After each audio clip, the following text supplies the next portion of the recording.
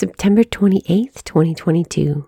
Today's reflection is written by Rose Coleman, God's Mighty Heart.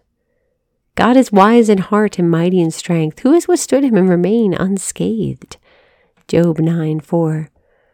Father, you've created me in your wisdom.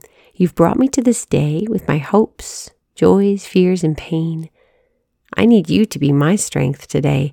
You are mighty, and sometimes I find it hard to joyfully follow you.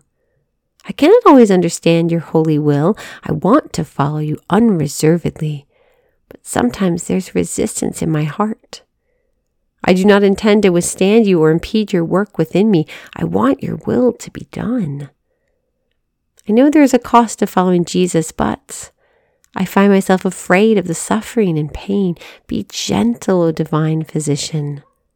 I know that you love me as you do what is necessary to bring true healing to my heart.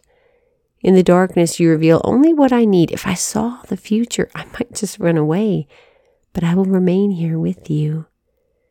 In your kingdom, there's always more to give and even more to receive. Let me be made into the likeness of Jesus. Conform my heart to deeper union with his heart and his cross and resurrection.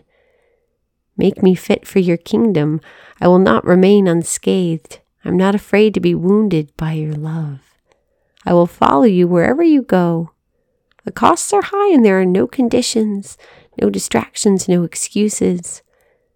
Following you will bring me the most perfect peace and a foretaste of heaven. Let there be a miracle of grace today. Allow me to experience peace and joy in my suffering, humiliation, and poverty. I am content with your perfect will. I give thanks to you in all things. Help me to rejoice in you always.